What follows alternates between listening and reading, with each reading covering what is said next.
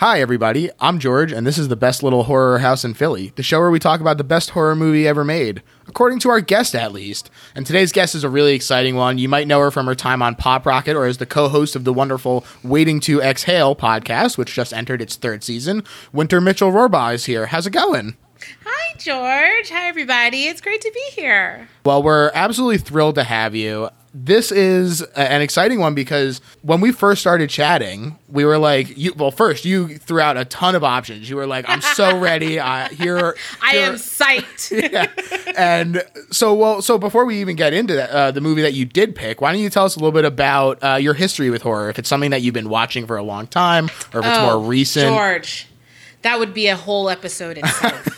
I have to say that, like, my first experience with horror that I can remember, it's kind of twofold. There was one film that my mother and father, it was like 1980. I was born in 80, so it was like 1982, 83. We just moved to Los Angeles. And we were in Los Angeles for a couple of years because my dad got a promotion and his company merged with another airline. So we had to be in LA while he did training. So it was kind of a culture shock because I'm from San Francisco. So already, you're 2 to 3 years old. You're already thrust into like a new situation. My little sister had just been born. So it was just like a lot of transition at the same time. Sounds like it. Yeah. So everything was just like, it was just very different. And I remember that my parents were watching a movie that to this day, I don't know what the fuck that... Can I curse? Yeah. Okay. I figure if they're old enough to watch the movies, they're old enough to hear a curse. Okay, good. I don't know what the fuck this movie was, but it was like aliens erupting from pods. And then before, they lived there for a little while. We were in an apartment and there were some kids that lived above us. And these kids were like full on Friday the 13th, huge fans. And nice. We watched a lot of horror with them. I was way too young to watch it, but I think my first true experience of horror was sort of a trifold of like An American Werewolf in London, which I made my mom and dad rent because I liked the box. That's an intense one to start with. And it was nightmares on... I could not go to the bathroom without thinking that a decaying bud of mine was going to be standing next to me. I'm not joking. For at least like 7 or 8 years, I did not pee with the medicine cabinet closed. Wow. I would open it, pee, wash surprises, my hands, and then run out and close it because I was like, I don't want any surprises. Some people, like, it's so funny because boomers are like, shower curtains, and I'm like, medicine cabinets. And then it was Nightmare on Elm Street, it drops, and that was huge because the marketing on Nightmare on Elm Street was just Nightmare, just the marketing alone, if anybody remembers. It came out, it was low budget, and then it blew up, and then it just was like full-on Freddy mania from that point. So that was also an experience. And then finally, like, the Twilight Zone movie, because I would watch the Twilight Zone with my grandparents, and I was like, this is easy. This is fine. This will be... That opening scene with Albert Brooks and Dan Aykroyd fucked me up. So for a while I was like, am I a pussy? Do I not like horror movies? But then I realized that I love the feeling of being scared and not knowing what's going to happen. And that plunged me into my obsession with horror movies. My husband and I, we watch a horror movie if we can. We've exhausted every streaming. Shudder is useless to us. I just donate as a volunteering scenario because their library is trash and I just wait for Joe Bob. Tubi, we've done Tubi, but Tubi doesn't know how to categorize what's horror. Very so sometimes, true, yeah. Sometimes they'll be like Christmas movies. I'm like, sure, okay, horror. But, like anytime, and the worst thing about this pandemic is that there were so many horror films on the horizon that have been shelved or pushed out, and it's a bummer because I was looking forward to all those films coming out sort of this fall, Halloween, Candyman, and it's just a bummer. But even stuff that was like sort of horror adjacent that looked really cool and dark, like Green Knight looked really cool. Saint Maud looked really cool. Oh, Saint Maud looks amazing. So hopefully those all find another release date or go to VOD relatively soon. But definitely I sympathize with your pain there. It's pretty dry out there. Yeah. Well, so clearly you're all over the place in terms of the genre. Do you have a favorite subgenre within horror that you're like, oh, this is just where I tend to gravitate to? I think as I've gotten older, because now I know what the jump scares are. I know what's going to be. You know the tropes, the beats. I know the tropes, the beats. I'm very much into A24 horror. Yeah. So I'm very much, like Midsummer and what's the other one that he did before Midsummer? Hereditary. Yeah. Ari Aster. Those films, I like really, I like psychological horror, right? I think psychological horror is special, but I also think that a lot of people can't do it. I think there was this era in the early aughts where people were just like, it's scary, but it's PG-13. And it's like, that's not scary, and this is all trash, and the CGI is horrible. And I just wasted money going to see whatever crap. But then I also really love, I think, not even subgenre, body horror is still a very good one. I mean, John Carpenter is one of my most favorite directors because he ties it all together. The soundtrack, the characters, the actors putting them in the role, the environment. It's just all over the place, but it's all still, nicely pulled together. And I always think about how The Thing did so terribly. Yeah. If The Thing came out probably maybe 2 years later, it probably would have done a lot better than it did. So yeah, like psychological body horror and anything in that vein. I loved It Follows. I loved a modern day classic for sure. Modern day classic, and would love to see more from that guy. And Neon Demon. Also I know people shit on it, but Nicholas Winding Refn. He's not batting 100 or batting 1,000 in my book. Yeah, but when he hits, I mean, he really hits. He really hits. That's really great. Did you see Color Out of Space earlier this year? Oh, Color Out of Space. So good. So good. I mean, so good. Yeah, and that's great what I'm body talking horror. About. Yeah, great body horror, and those are the things that I'm looking for. I'm looking for all those elements together because I want to be scared out of my mind. Yeah. And the thing about Neon Demon is that movie is so all over the place. It's the only movie in Keanu Reeves' repertoire where you forget that he's in it. Yeah. Every time he shows up in Neon Demon, and I've seen it like 10 or 11 times, I'm like, oh, I forgot he was in this. Oh shit, Keanu. Oh shit, Keanu. That's right. Oh, you're kind of gross in this movie. You're kind of gross in this movie. But I love I mean, that's the shit I'm talking about. Yeah, for sure. That gets me revved up. Hell yeah. Well, so because you are so versed in knowledge about horror, the movie that you picked today was a first-time watch for me, which I was really, really excited about because, and I'm thrilled that you did, because this movie absolutely ruled. I loved it. Oh, yes, George! Yeah. Yes! Yes! Yeah, it's great. We're talking about the 2015 release that absolutely needs more eyes on it, Anthony de Blasi's Last Shift. Yeah, man. It was just so great. De Blasi, he also co-wrote it with Scott Poiley, and both of them also produced along with Mary Poiley. So, very small team. They're just kind of keeping it close. It's really interesting, too, because he said that he wanted to make sort of a smaller, contained film because that's how you create an atmosphere, is when you can really contain it. And holy shit, yes. Yeah. He does it so well. And I mean, like you were talking about with John Carpenter, where he kind of ties everything together in terms of like the score and the sound design and everything. That's very much on display in this as well. I mean, the sound design in this is absolutely great. And lends to the spookiness, right? Absolutely, yeah. And what I also, in terms of that psychological horror that you were talking about, and something that I really love as well, is that sense of ambiguity as to what's going on. Yes. He made the movie to be experienced from her point of view instead of like a detached third person, so that you're along for the ride and not sure about what's going on. And that's part of what I love about Nightmare on Elm Street. That's part of what I love about this as well. Yeah. Do you like that sort of ambiguity, or are you sort of like, this is an exception, usually I like things to be pretty concrete? No, I don't like things to be concrete. I think that it's getting harder and harder to do those things. I think that's particularly why I loved the new Halloween 2018, because what's there left to be ambiguous about? There's Michael Myers, 45 years of this character, and it's like, what else can you do? And somehow they bring it back again to that psychological. You see the psychological that Jamie Lee Curtis is dealing with, and Laurie, and you just know that whatever she's expecting, she's expected. She's dealt with a lot. I mean, she's been stabbed. She's been thrown out of shit. I mean, what else could possibly happen? And when you can bring in another thread of that, that's fantastic. And I think that The Last Shift was able to do that. I mean, this is a film that found it on Tubi. I have to give Tubi a shout out because Tubi at least Tubi tries. Fuck yeah. Shudder.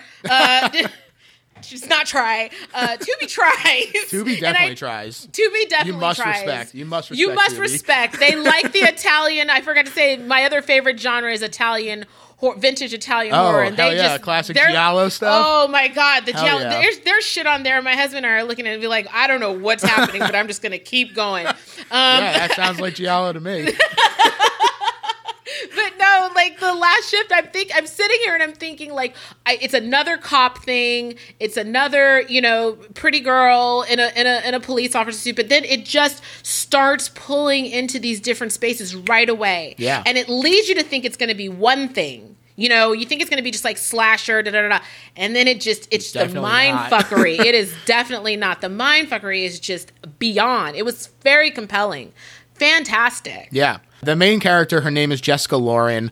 She's played by Juliana Harkavy, who, I mean, she has to carry this movie. Like, it's incredible how much work she has to do to make this succeed, and she does. Yeah, and I'd never even heard of her before. She apparently, I think she was on the CW. She may have been on one of those shows, which makes sense. Yeah. She has that look like Canadian and ambiguously ethnic. But, when I'm watching the movie, the one thing that I thought was interesting was having her be a cop in, following in her father's footsteps. Definitely. And I definitely liked that idea. And I thought it was going to be one of those situations where she's like, she did it as a matter of obligation, but no, she was doing it because her father was killed on duty, and this was sort of her, following in his footsteps and sort of like, it was like honoring him. What really screwed me up is the fact that she's learning about this incident that happened with her dad, which I couldn't remember. Did the incident cause his death, or did it happen while he was on? I think he was like responding to the shootout at the farm, right? And then he died, but they managed to capture the cult, which brought them back to the police station. So he was like the hero. Like everyone was like, oh, like he's the one who made this possible. And there's definitely that, like you said, there's definitely different sorts of like obligation in terms of like. Yeah.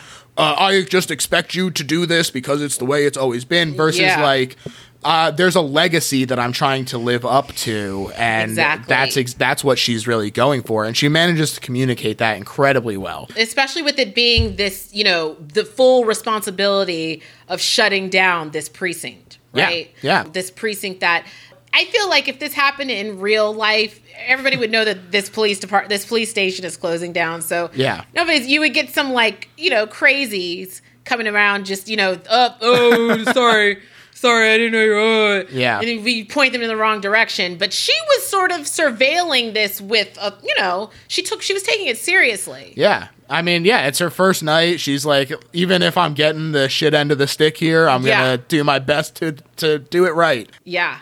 In terms of that police station, though, I thought it was interesting that this wasn't like a set that they built. They just found an actual abandoned police station in Sanford, Florida, and they shot the movie there. Yeah. I went looking for budget information, and I couldn't really find it anywhere, and so I just reached out to Anthony DeBlasi, and he said, "Look at you, George! Yeah, that's taking initiative right there." Wow! And he said that they shot the movie for $150,000 all in. Get out! Yeah. Are you serious? Yeah, he said that they did it like as a challenge to themselves. And I got this quote from him. He said, "Wow. It was the third movie that I did with that production team, so I knew we could pull it off. The other two movies were much higher budget than that, so I really wanted to see how far we could push ourselves. I threw out that number almost on a whim because it made sense to me, but it's the exact number we settled on. But it took massive planning and dividing our back-end profits up in a much more generous way, as well as myself and the producers not taking fees. So that's fantastic. Yeah, it was very much like a passion project, something that they wanted to get done. And so they're like, we're going to make this happen any way that we can. That's fantastic. I mean, it didn't seem... the only thing that shocks me about it is that, look, the set itself... that set didn't require much, right? You could have just used even all the crap, any building and dressed it up. It was the special effects. I mean, the gore in this film is incredible. So for 150 grand, this is why, with everything that's going on, George, with everything that we're learning about the economy and what economics are in terms of what things cost, because we're having to slash and, reduce and do. I no longer believe you need a $35 million budget to pull things off, some certain pictures off. I mean, if they can do this on 150 grand, I'm not saying that people should be paid less than what they deserve or should not take a fee at all, but I definitely think a reevaluation. If he had $1 million, that would have been, but I really think that looking up the ladder and at the fees that producers are taking and stuff. I mean, we're due for the reckoning is in progress. Yes, it's on the horizon for sure. And look, the fact of the matter is that horror really lends itself to this sort of thing as well, because it's so often it needs to be high concept. It needs to be something that you can really sell in a quick sentence, and it has to be digestible. Yeah. This is not to say that there aren't character study horror movies, because there are, but by and large, they're definitely more these sort of concept based movies. And when you're able to do that and not have to invest so much into puffing up the other aspects to keep people interested, you're able to sort of invest the money where it really needs to go, which is into making the movie actually look good and just keep it at a reasonable price. as we see here. Reasonable price. I mean, I think back to why things became high concept, and I think it has to do a lot with that Star Wars era. And it was if science fiction fantasy can blow it out of the water, we can do the same thing with horror. And I feel like in the 80s, that's where you start getting these big, huge, big budget films, because they want to create franchises, right? So they want the Friday the 13th, 27. They want Nightmare on Elm Street 9. They want Saw 10. But I'm starting to think that there is no need for these. I'm starting to think that there is, if anything, we're pulling back off of that concept. I don't, for the longest time I wanted to see Freddy versus Jason versus Ash, but now I'm thinking to myself, do I? Right. At what cost? At what? Literally and figuratively, at what cost? Do I want to see Freddy versus Jason versus Ash? I don't know if it's not, and I'm getting specific about the type of content I want to digest when it comes to more how good is this director? How creative is this writer? How many movies could be made for that movie? Yes, exactly. And we see a lot of situations where the recent reboot of Nightmare on Elm Street, where it's exactly trash, garbage, bad, Child's Play reboot, trash, garbage, bad. I mean, did you need to do that? No. Or are you going to do what you're ultimately going to do and give Brad Dourif back his baby and put it on a small screen?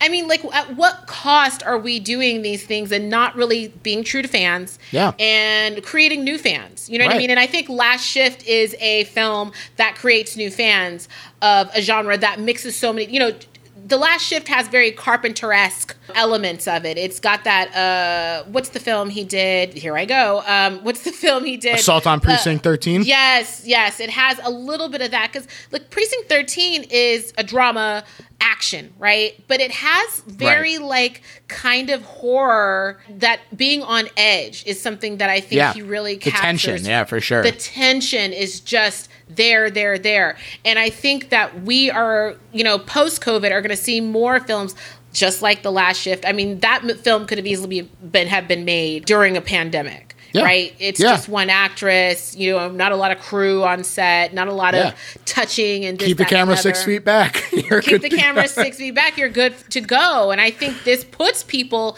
in a position to become more creative. I mean, also the cult, that cult B story about the cult being the one that's haunting the station and sort of reckoning with the daughter of their killer, right? I feel like that was, a great way to tie it together. But I mean, easily we have to talk about the part that was the part.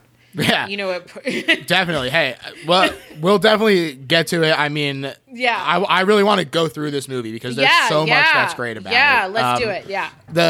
The last thing I'll say before we really get into the plot is that some of his influences that he cited were John Carpenter, A Nightmare on Elm Street, and the Charles Manson documentary Manson from 1973, which, for my money, they're all very visible, but there's nothing wrong with wearing your influences on your sleeve. I think that being able to recognize those influences helps strengthen what's already good about this, where the Nightmare on Elm Street aspects of it, where I'm like, oh, this is like Nightmare on Elm Street, where maybe she fell asleep or maybe she's awake, and that sort of thing is like, oh, now I'm really interested. I understand where he's taking from in horror history. Right. So good influences, Anthony. Good influence. I mean, people can always say that this is who their influence is going to be, but how does that executed? When I think about the fact that, you look at a new Halloween and it's written by Halloween fans, you have to think about the notion that you don't want to replicate what's been done before, but you want to keep those core elements. You want to do right by the source material, but you also want to bring something new to it that would keep somebody. What would a fan want to see? Right. And so that's what I think is so important here about what Anthony did with this movie, is he did act like a fan in creating this film. Definitely. I think that's a really great point, too. I mean, it's the difference between something feeling like another worn-out extension of a franchise and something like The Spiral from the Book of Saw, where, people know that Chris Rock is a big fan of the Saw series. And for someone like him to, really step in and be like, here's what I want to see as a fan, and having been along for the whole ride, to me, that's exciting. That someone who knows what we're going through as fans. Exactly. It's definitely a much better look at how it proceeds. All right, we're going to take a quick break, but we'll be right back to the show. Ooh, this is the Ghost of George, and it's getting to be the spooky season. However you're getting your scares in, they go better with Tuck-Ins, the all-in-one inside-out s'more. Each Tuck-In has crunchy handmade graham cracker covered in decadent chocolate, all tucked inside a fluffy marshmallow. And the best part is, because they're self-contained, you can roast them anywhere. Around a fire pit while you're telling ghost stories, or even just over the stove for a sweet movie treat alternative to popcorn. They also come in multiple flavors, and while you can't go wrong with classic, I gotta say that I'm a cookies and cream guy personally. Plus, it's a local company owned by 2 previous guests on this very show. And since they like the show so much, they're giving listeners a 15% discount if you use the offer code BEST15 at tuckins.com. That's BEST15 at tuck-ins.com for 15% off. So don't wind up with a bag of stale mallows in the back of your pantry. Check out Tuck-Ins today. And now, back to the show. So we open up on Jessica Lauren, who's a rookie police officer, literally about to take her first shift, and she's on the phone with her mom, and it's immediately relatable. I mean, how many times have I been like, we've had this discussion before, while you're just getting hectored. Yeah. It's great. And they also managed to interweave some backstory right away as well. They kind of allude to her father's policeman job and how he was killed on duty and everything, and so we get a sense of this character even before she's really done anything, which I think is super important in terms of relatability. Yeah, no, I feel like immediately you get the sense that she's tough, right? She's had to, I don't want to say lived a hard life, but she's definitely taking everything seriously about what she's about to embark upon. And I think, the inclusion of the mom being just wired, it helps set the tone for the film, right? Because we know that some bad shit is gonna happen. That's why we're there watching the movie. But clearly, I thought it was a comedy. But no, it's much different than when you think about Training Day, right? Yeah, for sure. Training Day opens with Ethan Hawke's character, like his baby and his wife, and you're just like, oh, this should be interesting. You don't know what's to come, right? But in this movie, you're getting the sense that some bad shit went down, in knowing that some bad shit is to come, right? Yeah, it's definitely a great tone setter. And yeah. Her first shift is she's taking the last shift at a police station before it's permanently closed because they built a new one up the street. Mm-hmm. And she brushes off her mom and reports for duty. And she meets Sergeant Cohen, who seems like a real weirdo. Like he's like just like freaking out down the hall when we first meet him. But he leads her on like this brief tour, and he says that a hazmat team will be there later in the night to collect some evidence that they can't just throw out because it's like it has blood or bodily fluids and stuff on it. Yeah.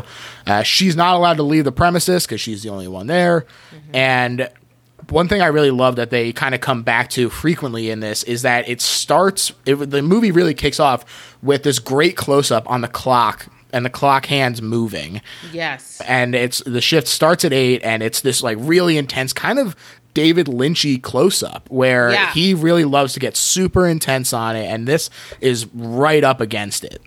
Interesting to note that the film is 87 minutes. Yeah. So we don't get that. What is that? That's an hour and 17 minutes? 27 minutes? 27, yeah. Just under an hour and a half. Yeah. So movies usually aren't, these days especially. Yeah. We're pushing 2 hours for a lot of these movies these days, and for a horror film I think that's way too long. You're preaching to the choir right now. You see a movie that's literally, I texted my friend and I was like, it's under 90 minutes. Exactly. I'm like, oh good, it's under 90 minutes, it's great. I mean, Midsommar is the one exception. I feel like you have to watch that movie in its entirety, but you have to earn your length, and a lot of horror movies don't do that. Exactly. So. You have to earn that is a great saying, George. That's absolutely. and that's why I'm saying this movie to me is perfect at 87 minutes. Yeah, she falls asleep like right away. Yeah. And she dozes off and the book drops and she quote unquote wakes up. Right. And from that point on, everything goes out the window. You're like, who knows? Who knows what's happening now? What is time? Right. Like I said, this is great. This is like classic Nightmare on Elm Street territory. It's what I love about that franchise. It's pretty much the most interesting thing about it to me is that sense of ambiguity, and this conjures that immediately. Yeah.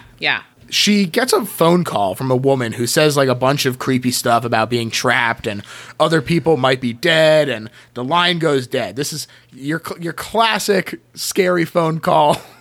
You gotta have it. It's a tried and true method. You love to hear it. It sets you on edge right away. God, that was scary. I love how she's like, she was really like, like not really shaken up yet. Yeah, she's like, okay, I have to maintain my calm. I'm a police officer. And she calls the other station to be like, what the hell? When I came here, you said that the emergency calls were going to be rerouted. And they're like, oh, it was supposed to happen. We'll look into it. Yeah. That sounds like a usual cop response. Yeah. Oh, we thought it was going to happen. We thought it was going to happen. We'll write a report. And she hears some banging from down the hall, and she goes to investigate. And we get another one of those really stylish clock close-ups. And we see that, as far as we can tell, it's now 10 p.m. So 2 hours later. Long nap for her. On the first night of her first shift. Cool. Yeah. Oh, we'll just let that pass. Yeah, you get one. Yeah, you get one. And she doesn't see anything. She sits down to eat, and she pulls just this huge hair out of her throat. It's way longer than her hair. It triggers her like gag reflex too, so she like kind of like throws up a little bit. It's a gross scene right there. So gross. Oh man. Plus, I'll be honest, there are some people who are like, oh, it's a hair in my food, no big deal. And like to an extent, I've had to learn to live with it because I have cats, but I am still like, oh God, a fucking hair in my food. Get this out of here. Just get this. I found my own hair in a salad I made, and I was just like, knowing it was my own hair because I made the salad, it would still I threw the whole salad away. Hey, it's my hair. It's tough out there. Yeah, it's tough out there. Who knows what's happening? You can't see on top of your head. I can't see on top of my head. I don't know if I'm in Juan. I don't know what's going on. I may have fallen asleep. This may all be a dream. I might wake up tomorrow and there was no pandemic. Oh my God. You guys. You didn't know I was asleep the whole time? No one said anything. It's great though. It's another sort of like classic thing, and there's more knocking. Just random noise is so effective at just being unsettling. We're like, I got to see it. I need to see what's making this noise. Yeah. And she doesn't see anyone at the door because it's like a genuine knocking, and there's no one there. But she finds an unhoused guy in the hallway. And, like, this dude is grody. He's got, like, lesions on his feet. And he pees on the floor. And it's gross. It's more gross stuff. And she forces him to leave. And one thing I really like about this movie so far is that it keeps doing this long, lingering hold on the hallway to the holding cells. It's so simple, but it's so effective. You get like this slow, shaky zoom and some spooky score. It's just a nice like reminder of, oh, you haven't seen anything yet. Yeah, it's a red herring without being an overt red herring. We already know there's some shit going on inside this building, but we don't know the layout of the building, right? So we don't really know. Like we get that like arbitrary showing around shit from that creepy guy, the creepy police chief, but we don't really know like what's behind everything because he to me was an unreliable character, narrator. Rather like he seemed high. If she hadn't fallen asleep, and he may have been a figment of whatever imagination she dreamed up. Absolutely. And because of that, this next sort of couple scenes are her kind of exploring the police station, which that sense of discovery is beneficial to us as well, where we get to feel like we're exploring it with her. Right. And her first step, she hits the bathroom, which is disgusting. Layer of filth on everything. It's truly, this might be the most horrific thing in the movie. It's just how nasty this bathroom is. I haven't seen a bathroom that disgusting since Candyman. Yeah. Like, that was a disgusting, and that was a pretty fucking filthy bathroom. The bar is high. The bar is high. Yeah. You will have to do an episode on nastiest bathrooms in horror, by the way. That'll be a bonus set. We'll rank them. Top 5 grossest bathrooms in horror history. Exactly. Number 1 with a bullet. Candyman. Disgusting. I think it's funny though that that kind of is the scare of that room. Like they're like nothing else happens in it, and 100%. You're just like, oh, that's really gross, but I'm still like in the realm of like reality still. Yeah, it's just a realistic gross thing. I was anticipating a shit monster. Your classic Dogma situation? Yeah, my classic Dogma situation. I was like, wow. Oh, but no, we didn't get that. Not enough of them. For my money, not enough shit monsters in horror these days. Oh, man. Next stop, locker room. And this is where things really start to get interesting because she finds a picture of her and her dad. Yeah. And you're like, oh, that's cute and definitely not ominous as hell. I knew it as soon as I saw it. I was like, oh no. Yeah, big mistake to find any family heirlooms in a horror movie. In a supposedly empty building in a horror film. Okay, yeah, definitely. And while she's distracted looking at it, every locker door opens. Again, so simple, but so effective. The hairs on my arms stood up. It's such a great, immediate cut to a wider angle of it. And just looks so good, so simple. I mean, that's how you keep the budget low, is you utilize these sort of tried and true effects that can be done in camera. You don't have to go back and retouch things up. Exactly. And having it be spooky, right? Yeah. We didn't need like that. That was the jump scare, right? Like we didn't need it, that was just spooky as hell. Yeah. Especially since she's the only person there, so not hearing anything, any of that, and it just ambient silence. Again, super. It does effective. the work. It does the work. Yeah. And she gets called back. Same girl. She says her name is Monica, and that they took her to a ranch with pigs before hanging up again. And you're like, oh, all right, scary again. But you get no time to rest. Right. Because there's another call right away. And things are really starting to heat up here because this is Hazmat saying that they're running behind and that they don't know when they're going to show up. So, perfect setup. But is it Hazmat? But is it Hazmat? Who even knows? Is it? It's such a perfect set. Like I said, that ambiguity being established right up top does so much to have this sort of to carry you through the rest of the movie and keep you questioning everything. Yeah, and I always wonder, and this is probably too early to even have this discussion, and we can talk about it more at the end, if this is like a way for her to process her grief. Yeah. You know what I mean? Like, Definitely. if this was an exercise in the grief process for her. But we can come back onto that one. Definitely. I mean, we'll definitely get to it because I think that it's a very good point is all I'll say right now. Okay, good. Good. So Lauren is jumpy and shelves are moving around behind her. And as she jumps up, she hears more noise from down the hall. And she finds the door open and there's like a mess there leading to outside. And so she's like, again, there's sort of this realm of reality where you're like, is this something supernatural? Is this just someone who broke in? She calls it in as a B&E. Yeah. But she just gets a garbled come again back on the radio. And oh man, when I heard that, I was like, no. It was so scary. It was like, it just, you don't know what's actually happening. Yes.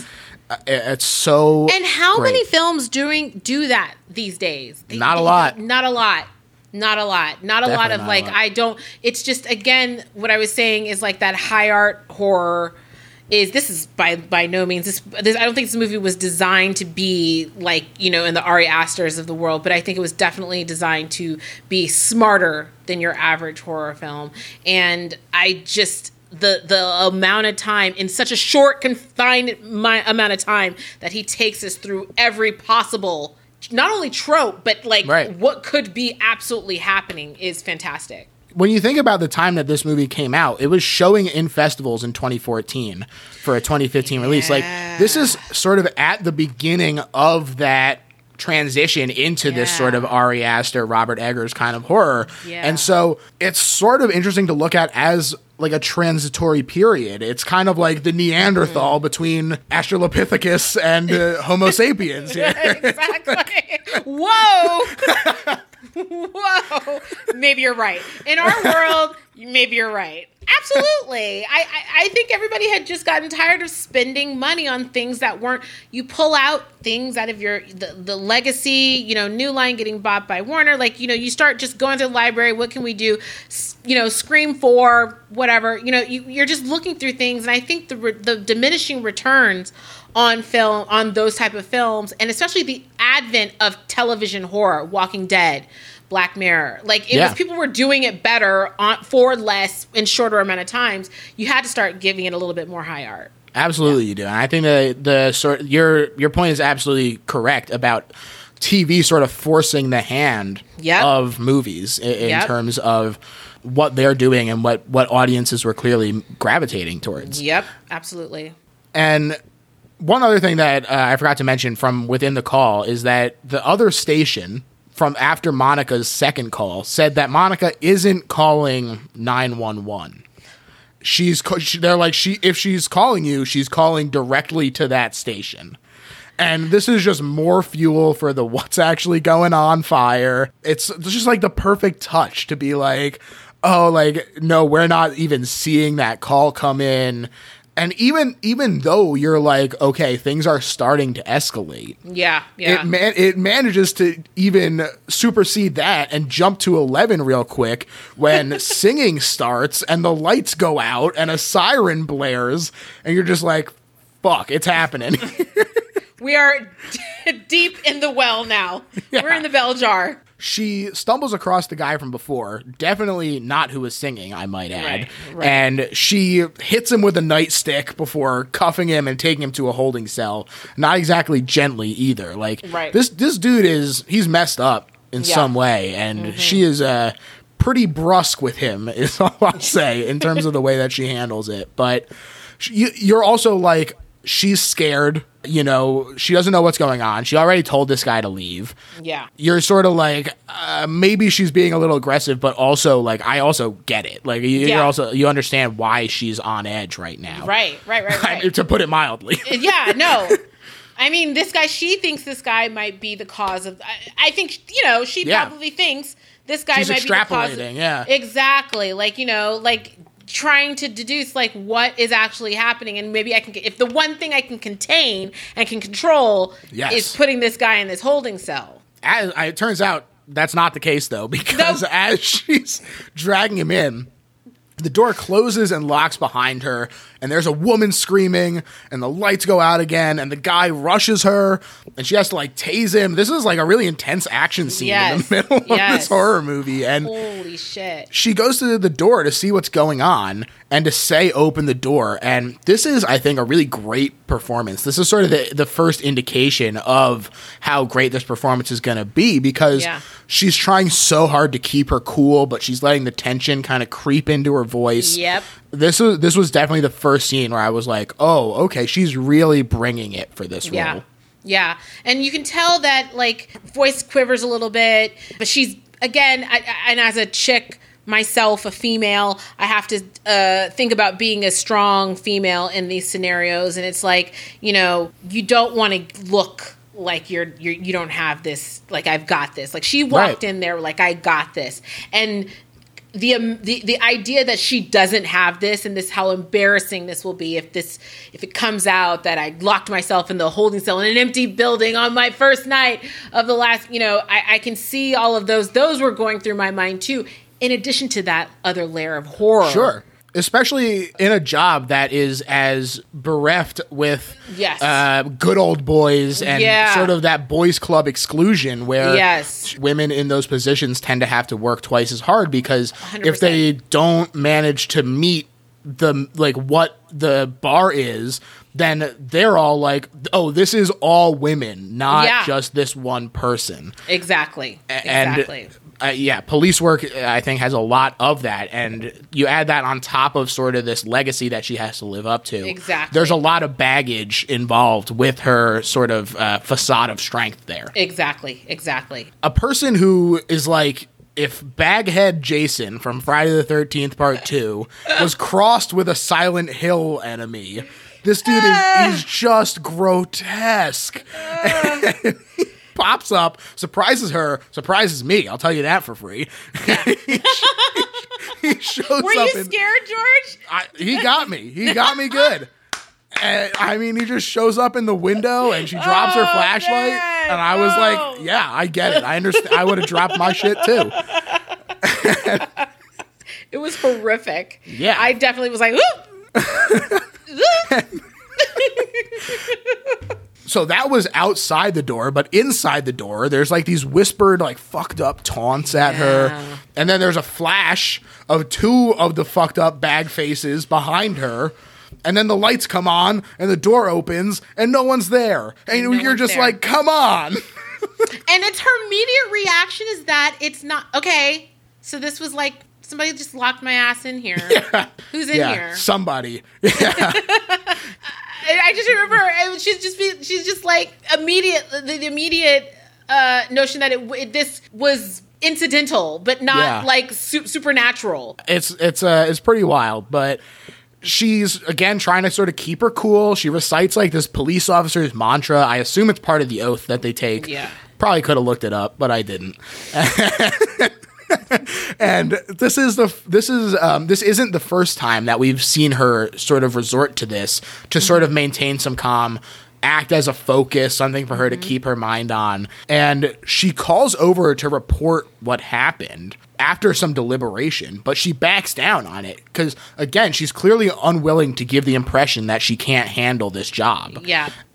You're like, is it that devotion to the oath that she took, her father, living up to her legacy, or to his legacy? So much is wrapped up in the emotions of this movie that they've established it so quickly too. I think really impressive. I think it's interesting considering that this was 2014 for 2015 release. Where it was made was Sanford, Florida, which is where Trayvon Martin was killed. So we'd already been in the midst of this. Now it's an us and them type scenario when it comes to cop, more than ever, right? Like more than, it's always been lingering and sort of bubbling under, but now more than ever, there's this, it's in the news. The focus is on it. Exactly. So it's just interesting the take on training the focus on a female officer, knowing everything like you had mentioned earlier that goes on inside of these organizations, the thin blue line and all of that, even within her role and what she has legacy, her father, decorated hero, he saved a bunch of lives. She still doesn't feel comfortable showing weakness because of this overarching scenario that permeates, police departments. Absolutely. And it sucks. That sucks. Yeah. That's the case. That's all I got. I ain't got that's it. That's about as much sympathy as I can offer at this point. Yeah. But yeah, so she looks up and she sees the word sow written in blood, which is a female pig. Pigs as cops. There you go. Nice little A to C. And she goes to recheck the locks, and she finds someone just chilling outside. Yeah. This person introduces herself as Marigold, and she tells Lauren that she was in one of the cells when the police arrested a quote-unquote wannabe Manson family led by John Michael Paimon, which is where her father was killed, was getting this cult member. Right. So she's like, I have this inside scoop. I was there when it happened, and the story that is wrong. The details were never made public, and there was this sort of idea that the cult had been killed at the scene. Right. But what actually happened, according to Marigold, is they hanged themselves at the station 1 year ago to the day, and that even though the bodies were gone, pure evil covered the walls. And I was like, this is some Halloween Donald Pleasance ass shit where he's like, pure evil. And I love that it's just this chick who was, I think she was a sex worker. Probably. And she was seemed that way. Seemed that way. And she just was like, I love how she's like the Donald Pleasance character, if you were. She's the twist. She's like, she came. But that was like some information that shifted that basically shifts the entire film. I mean, the film at this point kind of goes full tilt. Absolutely, because now you're like, okay, I understand sort of the context of the paranormal things that are happening here. Right. It gives you a little bit of a foundation to start building ideas off of. Right. And it's the pacing of how they drop this information, I think, is done so well throughout the whole thing. So well. And again, I keep talking about the time because it's a short film, right? Yeah. So like the way they jam in scares, tropes, everything, and then these little bits of information is just perfectly timed. She doesn't get a minute to that nap was the last time she had a chance to rest in this film. I mean, even though she gets this information dump, Marigold still gets to deliver a scare as well, because as she walks away, she starts humming the song that Lauren heard earlier in the hallway, and you're like, oh my, like, how, like, is she involved? What's the deal? Just so stoking those flames of what's going on. And she closes the door, she closes that door and locks that bitch back up. Yeah, it's great. And Lauren heads inside, and she finds 3 staticky TVs, which sharpen into interrogation footage of the cult leader and 2 followers. Right. And she gets, like, entranced by it. and we like fall into these like swirling flashbacks, kind of. It's like, it's sort of like they're on the TV screen, but also like we're there, and it's really creepy. I mean, the cult members do cult member things. One of them slams her face on the table and breaks her nose, and it's shocking. And the flashbacks also reveal some more information. They're not just scares. They're pulling double duty here, which is important because they reveal that the cult worships the king of hell, also named Paimon, like the cult leader. And so that's how they sort of tie it, where they're like, it was meant to be, that's his name, it's the king of hell. It was also doing it before Hereditary, so Ari Aster biting his style, clearly. Completely biting his style. That Paimon gets around, man, I tell you. Yeah, he's like, oh, sure, I'll be in your movie.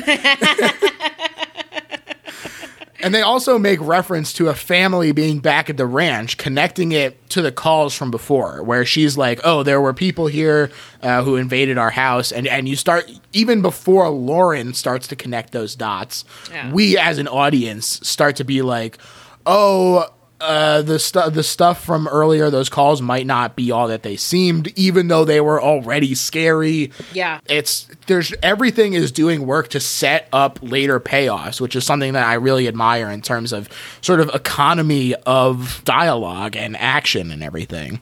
I also thought cult subplots are so, it's done, it's been done. Everybody, from well into the dawn of cinema, cults, the representation of cults in film, sometimes are hokey. I feel like this was very true to that, like, Manson-esque sort of, we don't know fully like what Manson was telling, like what it was inside. We only have sort of like reports and unreliable narrators all over the place. So this was like the first time I've seen like a really great representation that was not Manson of just how brain fucked these people become and how trying to get information out of them is just virtually impossible.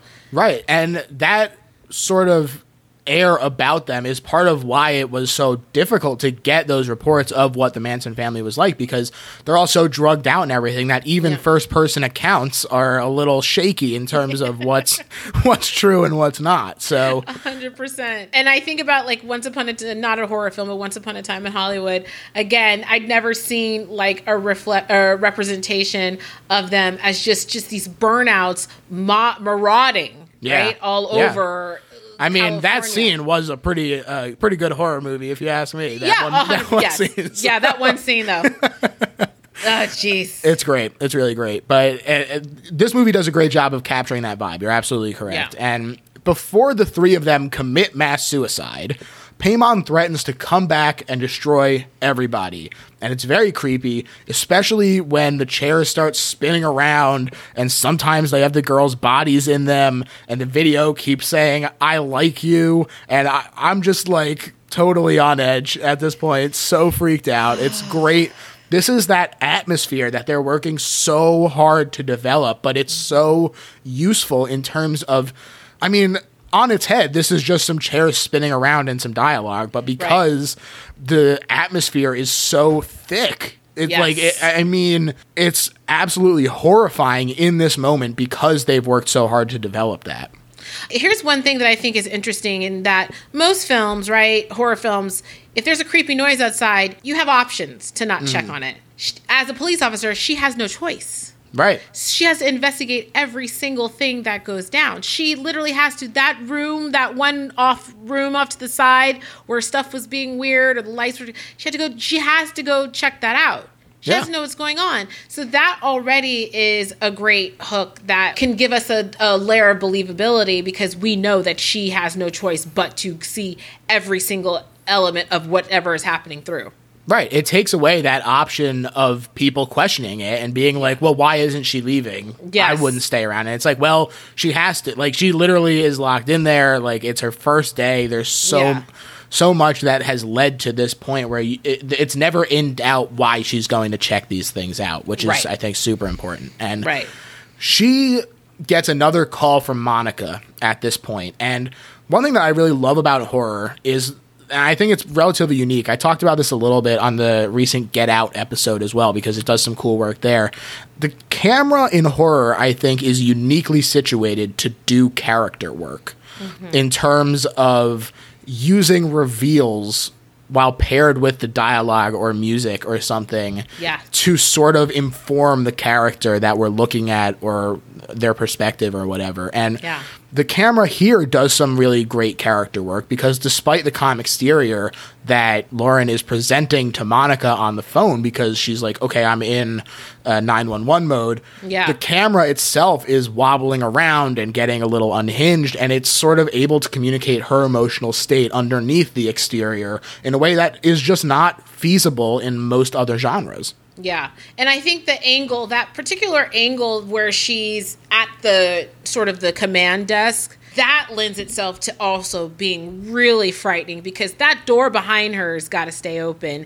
She's got these windows where it's just at eye level when she's sitting down. So anything could be hiding. And then there's that one hallway off to the side that's just completely darked out and inclusive of the one behind her. She's just, it creates like this. She's in even the confined space she's in gets smaller. Backed into a corner, Backed into a corner when she gets to, because that's the only central place. That phone and being able to look at that exit, those are her only, that's the only way. Right? Yeah, like, absolutely. And, you know what I mean? So like everything else around her is falling apart, but this is sort of like that safe space. Yeah. And it's interesting too, because it sort of is like a catch-22, because when you're in that corner, you're like, well, I have the walls here. Ostensibly, nothing can get me. I have this little bit of safety here. Right. But because it is so removed from the rest of it, it's really, she can't see anything coming. So by the time it gets there where that safety would be an issue, it's already right in your face. Exactly. Really cool stuff. Really cool stuff. And she hears whistling, and she has to go investigate again. Yeah. And you get some more classic paranormal jazz, like chairs rearranging themselves. And this is, again, because this is one of the more grounded stunts here, she starts to think it's like a hazing ritual. Right. And this is interesting because we start to question her mental state in terms of, like, is she just ignoring the delusions or hallucinations or whatever that she just saw? Because she also ignored the face of the other person popping up, and you're like, does she have like a history of visual hallucinations or something? Like, or is it trauma? Is she loss of a parent that triggers trauma? Just packing it in. She's just like, shove it down. I have to just do it, and really start to be like, oh, something might be wrong with Lauren here. It might not just be scares here. Yeah. Like, something's up with her. And she, like I said, she starts to think it's a hazing ritual, and perfect moment for Ryan Price, fellow police officer, to arrive at the station, of course, just as she's thinking this. And she says, of course, it was you who planned all this. Like, oh, haha, was it just you, or is the whole team in on it? And he's confused, and he insists that he came by to check up on her. And he's like, oh, I knew your father, and that's why I came here to look in on you. And we're like, okay, finally, a sympathetic figure. Thank God.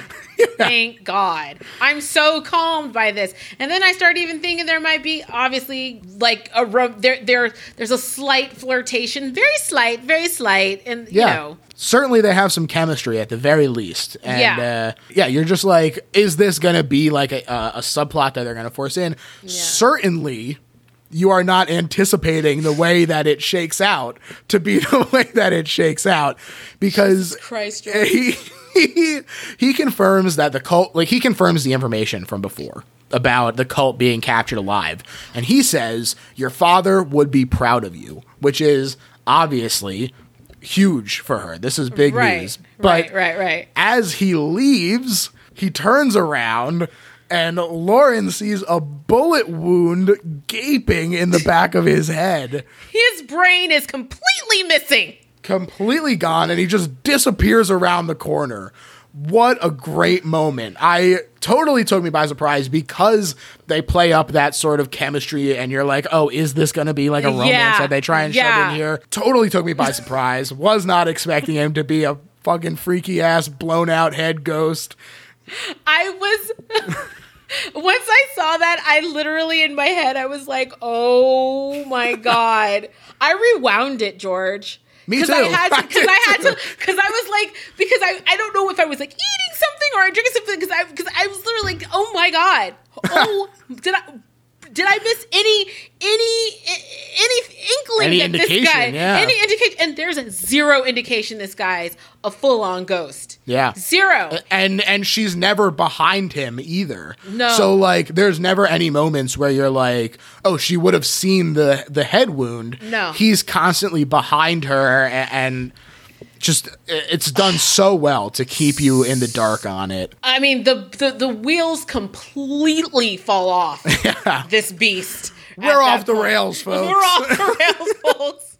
I was just like, I still think about that. That's why I was so glad when I recommended this that you chose that, because I thought back to that scene and you not having seen it yet, and I was like, Terrifier. That's the one. I was like, Last Shift. Yeah, Last Shift's great. It really is. And this moment is so effective. And as she runs out there to check on him, you get some more fun cinematography where the camera's doing some... Yeah, check on him. Are you okay? See if he's there even. He just vanishes. Right. And the camera swings around and she's hearing voices and she starts seeing visions. And this is one that I really liked, where, again, it's sort of wearing that influence on its sleeve, where the body getting dragged down the hall looked a lot like the scene in Nightmare on Elm Street where the corpse in the body bag is getting dragged down the school hallway. Yes. Very cool. But the piece de resistance, the scariest moment for me, I'm going to reveal it right now, is... Oh, wow. She finds this group of cultists singing in the locker room in a circle. And when they turn, the reflection stays the same, but their faces move and are bagged and bloody, and that just about made me shit my pants. That was so fucking scary.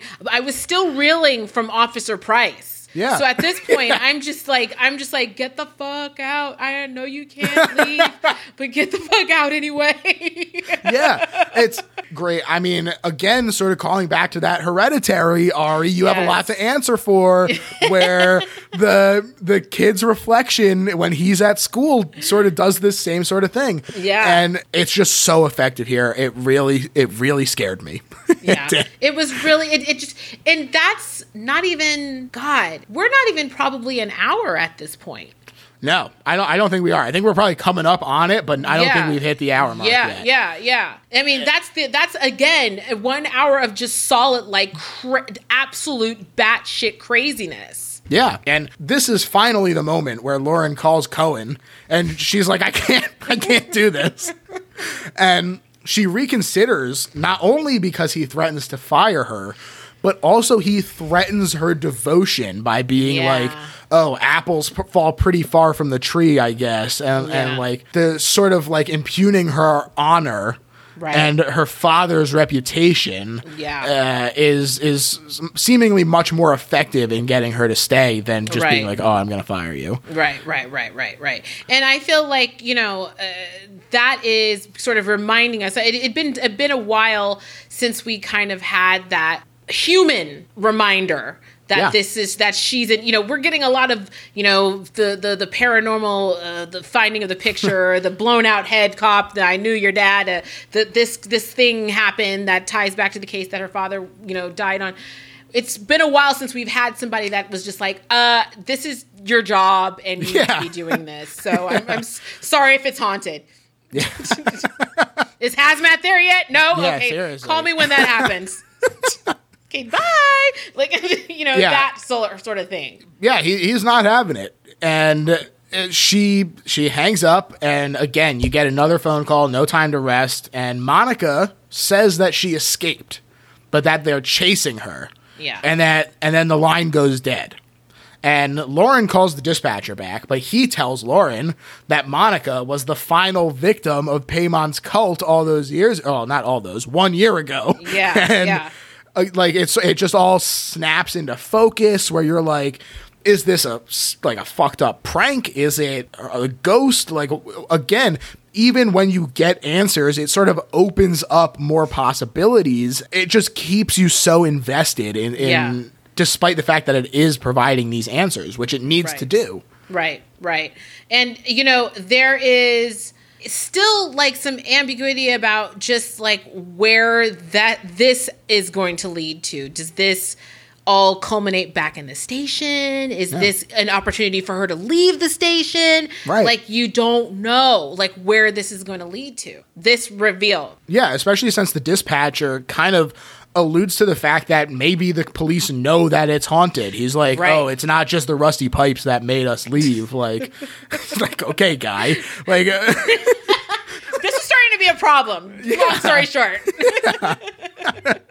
Like no warning or anything for poor Lauren here. No. But she hangs up because she finds a photo of her dad shot on the floor. Like, she notices that out of the corner of her eye, and she hangs up on the dispatcher. And as she goes to check it out, she finds several other evidence photos, including Officer Price with his head blown out. Yeah. So again, sort of confirms that he's dead, and there's sort of like, well, where is this coming from? Mm-hmm. They said all the evidence was removed and everything. Yeah. The pictures increase and get organized. And when they finally are like laying out in a grid, for some reason that was so much scarier to me than when they were just in a pile there. Yeah. It's spectacular. And the lights flicker and her head starts to hurt and she passes out again. And not ideal. Not an ideal situation. Nope. Wrong move, wrong time. And so there's, again, this like, was she asleep before? Is this really her passing out? Could this be her waking up, really? Like, all of the dream rules are sort of in effect, where you're like, I don't really know how much I can trust what I'm being shown here because of that unreliable narrator aspect that's in effect here. Which is interesting because now we're even more fucked up than she is for seeing it, right? So we're experiencing it, and thought we were, able to sort of follow along, and now we're in this world. We're getting pulled into this world with her. Exactly. And she wakes up. The photos are gone, and her phone is ringing, and it's her mom, and she's like, I understand why you wanted to do this, and like the very like casual conversation considering what's been happening, and in this moment she sees someone moving, and she goes to confront them, but they bop her on the head, and they take her to an interrogation room, and they reveal that they're a living member of the Paimon cult. Yeah. And there's a really important line here that she says that I really want to call out, where she says, if crazy is being devoted to something you love, then I'm as crazy as a slimy snail in a tin can. Which, obviously, aside from the sort of folksy idiom it's buried in, I think really sort of captures the sort of theme of this movie in terms of that, like, devotion and how far is too much and how far are you willing to go for that devotion. It really sort of lines up and draws a parallel line between Lauren and her father and these cultists with John Paimon. It also could be sort of also seen, and you already said this, but I feel like it's also seen as she's going crazy in this place that's slimy to her. Right. She's the cult member, and you busted up my family. Right. You were like, but this was my family. You busted up. You made us, go to that next level. You made us push us to that very edge. You're just as crazy as I am. So I definitely love when she says that. Yeah, it's really great. And she says that she again confirms that this is the 1-year anniversary, and she says that she's here to celebrate it, and then pulls the trigger on herself, which I thought is a really shocking moment. Yeah. It feels like they're setting up to sort of be this like, oh God, here we go, sort of like torture porn, like what are we going to see here? And again, they pull the carpet out from under you. They subvert that expectation in a way that is very positive to me. Right. That we don't just see this young woman getting tortured there. Right. And the phone is going just berserk. Yeah.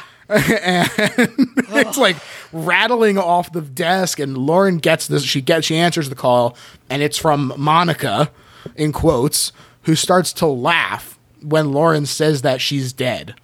And Monica then appears under the desk, not looking her best. You're just reminding me of so many times I forgot of these things. It's awful. It's really awful. She's awful. Crawling around on all fours. She's grody.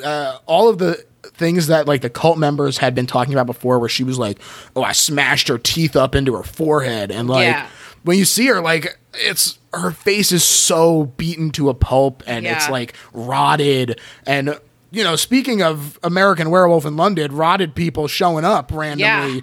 This is it. Yeah. Jesus Christ. She sort of stalks Lauren around for a little bit, and I mean, good Lord, it's so scary. She's not even really being too aggressive. It doesn't seem like she's trying to kill her, but she's just so horrendously grotesque that you get this visceral reaction, this repulsion that you're like, oh, I just get this away. Yeah. And I always think of I think at this point I remember thinking God, how much more? Yeah. How much more? Yeah, it can't be that much because they keep escalating, and you're at some point I can't get more scared. Yeah. So you're all right, I'm coming. We must be coming up on it. And one thing I really like is that they do keep utilizing different sorts of scares, even though a lot of them are sort of these surprise things aren't the way that you left them. They don't all feel like the same jump scare that's getting repeated over and over. Exactly. Which is, again, crucial to something like this, because it's so easy to just be like, all right, here's something popping into frame and some creepy music. This really, it changes things up, and it isn't just focusing on the element of surprise, especially with scenes like this where you really get to linger on the makeup and see how she looks and how awful it is. Yes. Which is great. I think there's a film that tried to do this, and we all went to see it because it came out and we wanted it to be great. And it's House on Haunted Hill. House on Haunted Hill ended up being goofy. Right? Yeah. It had the chance to do the same thing this film did, which is, provide really great different types of scares. Right? Different, quality of scares. And it just ends up being goofy. And this is one thing about this film. It is not goofy. See, that's the thing. It feels like a modern haunted house movie in a really interesting way. It feels like you walk and each room kind of provides a different scare, and each one is unique, and you kind of just follow her going through the tour. Yeah. And that area was safe, right? Remember, that area was the safe space. And now that area is no longer the safe space anymore. That area is just completely a hot fucking mess. Exactly. And because of that lack of safety, that last vestige that she felt she had, she tries to leave in this moment when Monica vanishes. And she tries to leave, door won't open. She starts shooting at it. The glass doesn't break or anything when it's shot. Yeah. And she gets another phone call on her cell phone, and it's her dead dad. That was it.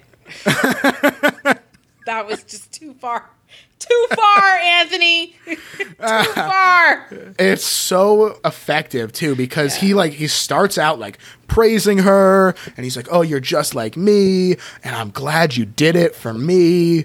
And again, it sort of feels like this cultist getting lured in by someone with this charisma. Yeah. And it takes that next step when he demands justice for his death. Right. And you're like, oh, this is exactly like that. She's being led down this path of corruption. Yeah. And he demands this justice, and the line goes dead, and there's motion behind her. And she thinks it's the guy from the holding cells. And she goes to rearrest him. But as she's doing that, he instantly changes position, and his head is all jacked up, and it's bloated, and the lights go out, and he vanishes. And it's, again, just unrelenting, just scare after scare after scare. Yeah. And she goes to check that holding cell, and she finds him in there and hanged with blood coating the interior window and cult writing all over the wall. Just, it's so intense. It's just so intense. And things for her sort of get fuzzy because her radio starts to leak blood as she calls for help. And you're like, again, is this that is she passed out? Is this all in her head? What's happening?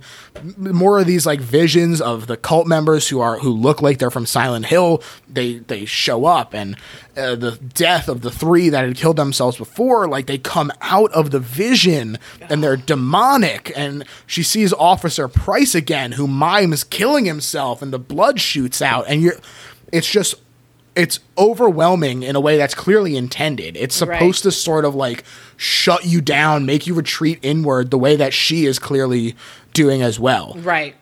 Curious if this is a scene that you enjoy in terms of that tension really kind of coming to a head, or if it gets to be too much sometimes. No, I don't think anything can be too much in horror. I think, you know, the way this film does scares, horror, gore, all of it is perfect because, again, the time. The time is so short that the hits keep coming. You're stimulated. You don't have time to even really recover. Hence why I rewound the Officer Price scene, because I'm still I needed a minute to go back and didn't see what exactly did I see. What I just saw was that what just happened. Because it's moving so quick, Because it's moving so quick. And I recall the same thing with Hereditary, where we go from the house party with her brother, and then we get in the car, anaphylactic shock, head missing. Yeah. And then home, and all those classic hits. All those classic hits. And I just feel like...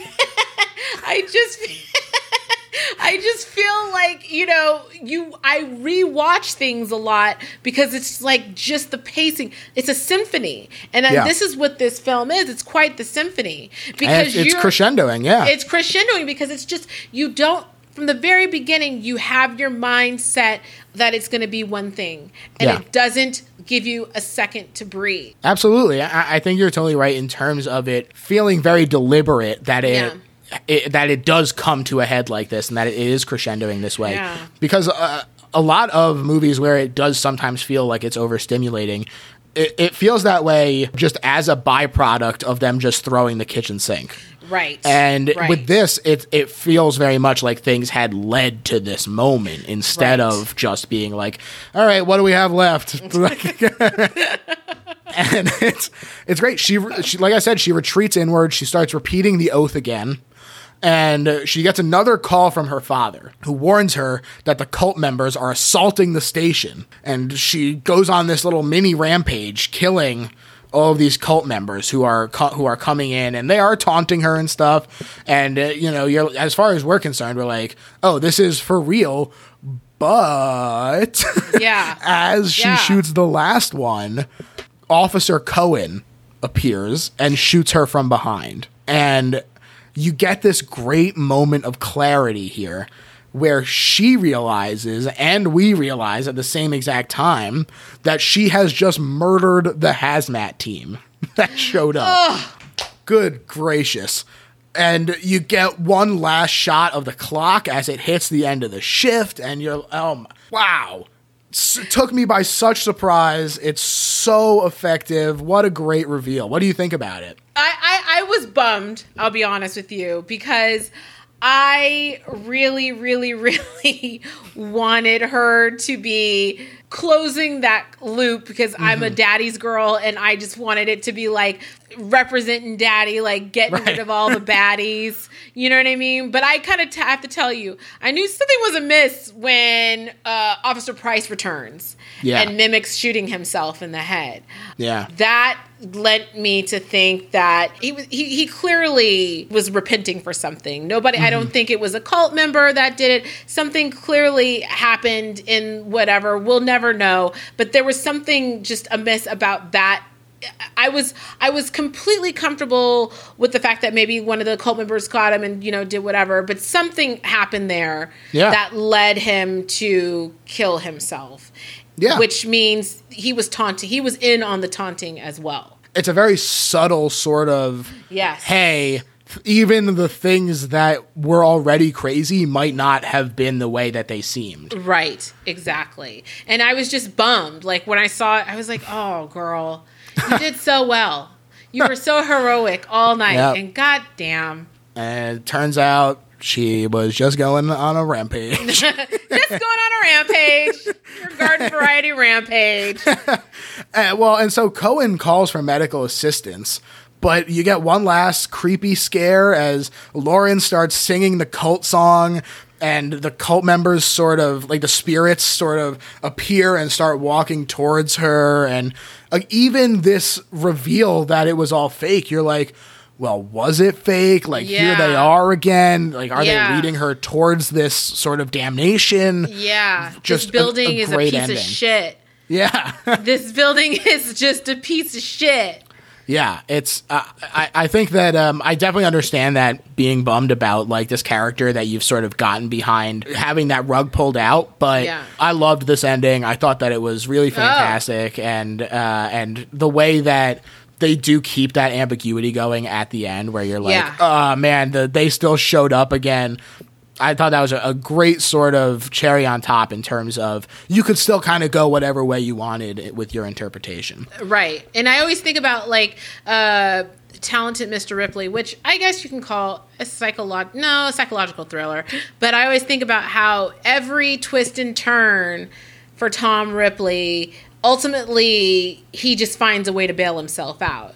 Right. Even to the very end, when he's up literally in a corner up against the wall, finds a way to bail himself out. And that is probably what I was anticipating in this scene, like a savior moment. And it just was not dark. The case. It's not the case.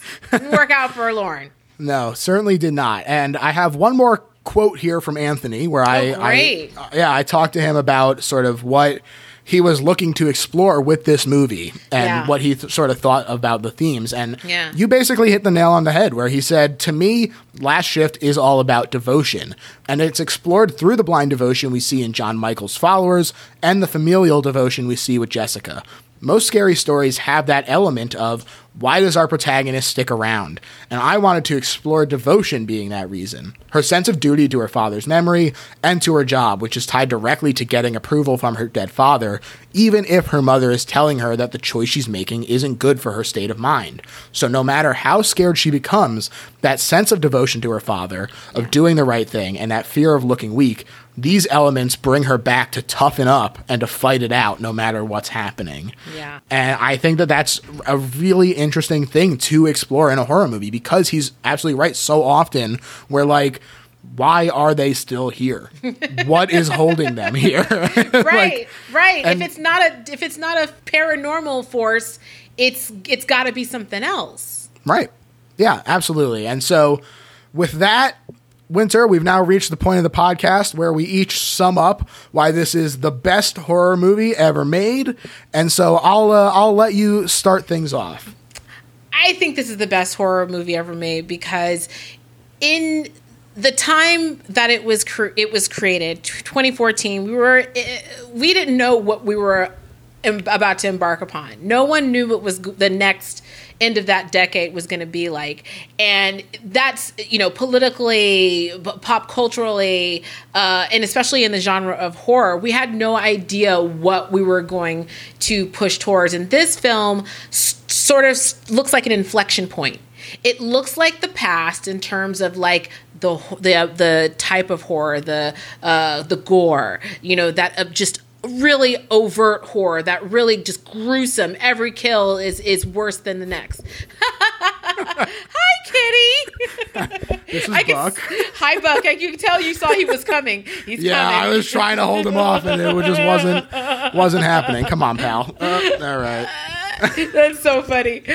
You couldn't tell what was gonna come in this film, and the fact that it's an inflection point in the sense that it was in the past, we had really crazy gore and horror, we had really original storytelling because things hadn't been done before, and then we're going into the future where we're doing things on a different scale, utilizing sort of like the elements of tropes that we love, a little bit of found footage, a little bit of this, that, and the other, a little bit of psychological horror. And I think that it was able to combine tropes without leaning too heavily on one or the other. And I also think that it was able to honor the people that came before us, the Carpenters, the Cravens, all of those horror masters, those masters of horrors, even the Giallos, and it was able to pull it all together in a tight little package that kept you wanting more and kept you guessing. I feel like horror, it is very, very hard to do that. Usually movies that are 97 minutes, 87 minutes are full of just like easy gotchas. You know, jump scares, really poor CGI, not well thought out characters, not a lot of character development. Yeah, they feel like cash grabs usually. They feel like cash grabs. And this was all contained in one space. I mean, he really nailed it and got it. I've never seen a movie like this before, yet I've seen a movie like this before. This is just the best version of that movie. Yeah, I totally agree. To me, this is the best horror movie ever made because it is both innovative and pays homage to the things that came before. Like you said, it does so much with so little. The fact that it was made for $150,000 is mind-boggling. Mind-boggling. It looks so good for a movie with much bigger budget, never mind that budget. And the fact that Juliana Harkavy is able to sort of not only carry the movie and the burden of being the character perspective the whole time, but she's able to realistically escalate her reactions, which is also important because if she is terrified from the word go, then there's nowhere to build to. Yeah. And she does such a great job of letting it trickle out in a great pace. And all of these things, plus the fact that it does have that ambiguity that I love, and it manages to sort of keep you guessing the whole time while delivering these scares. To me, that's why this is the best horror movie ever made. Wynter, I want to thank you so much for coming on the show. This was absolutely a blast. And please tell the people where they can find you, because you got to get more great pop culture critiques from Wynter. I'm at Wynter, Wynter, Mitchell, Mitchell on Twitter. That's where you'll find me. I hang out there all day like the Matthew McConaughey character in Dazed and Confused. That's just my post. Yeah. I love just commenting. Yeah. And I love you get older, engaging but people. The tweets stay the same. Exactly. Exactly. This was so fun, George. This is great. Thank you so much. Yeah, I mean, as far as my plugs, same thing. Little Horror PHL on Twitter. You can find most of the stuff there. If you're looking for merch, you can go to littlehorrorphl.com, and there is links and stuff to pretty much everything on there. If you enjoy the show, hey, why not give us a rating and a review on iTunes, because it helps out the show a lot. That's pretty much it. And listen to my podcast. Right, that's it. Waiting to Exhale. Oh, yeah. Listen to my podcast. Yeah. I forgot to plug my own podcast. Definitely do that. Wait and Exhale. We're on iTunes and wherever you get your podcast. Hell yeah. Definitely check it out. It's a lot of fun. Like I said, they just entered their 3rd season, which I'm really looking forward to. So check that out. Thanks again, Wynter. Bye.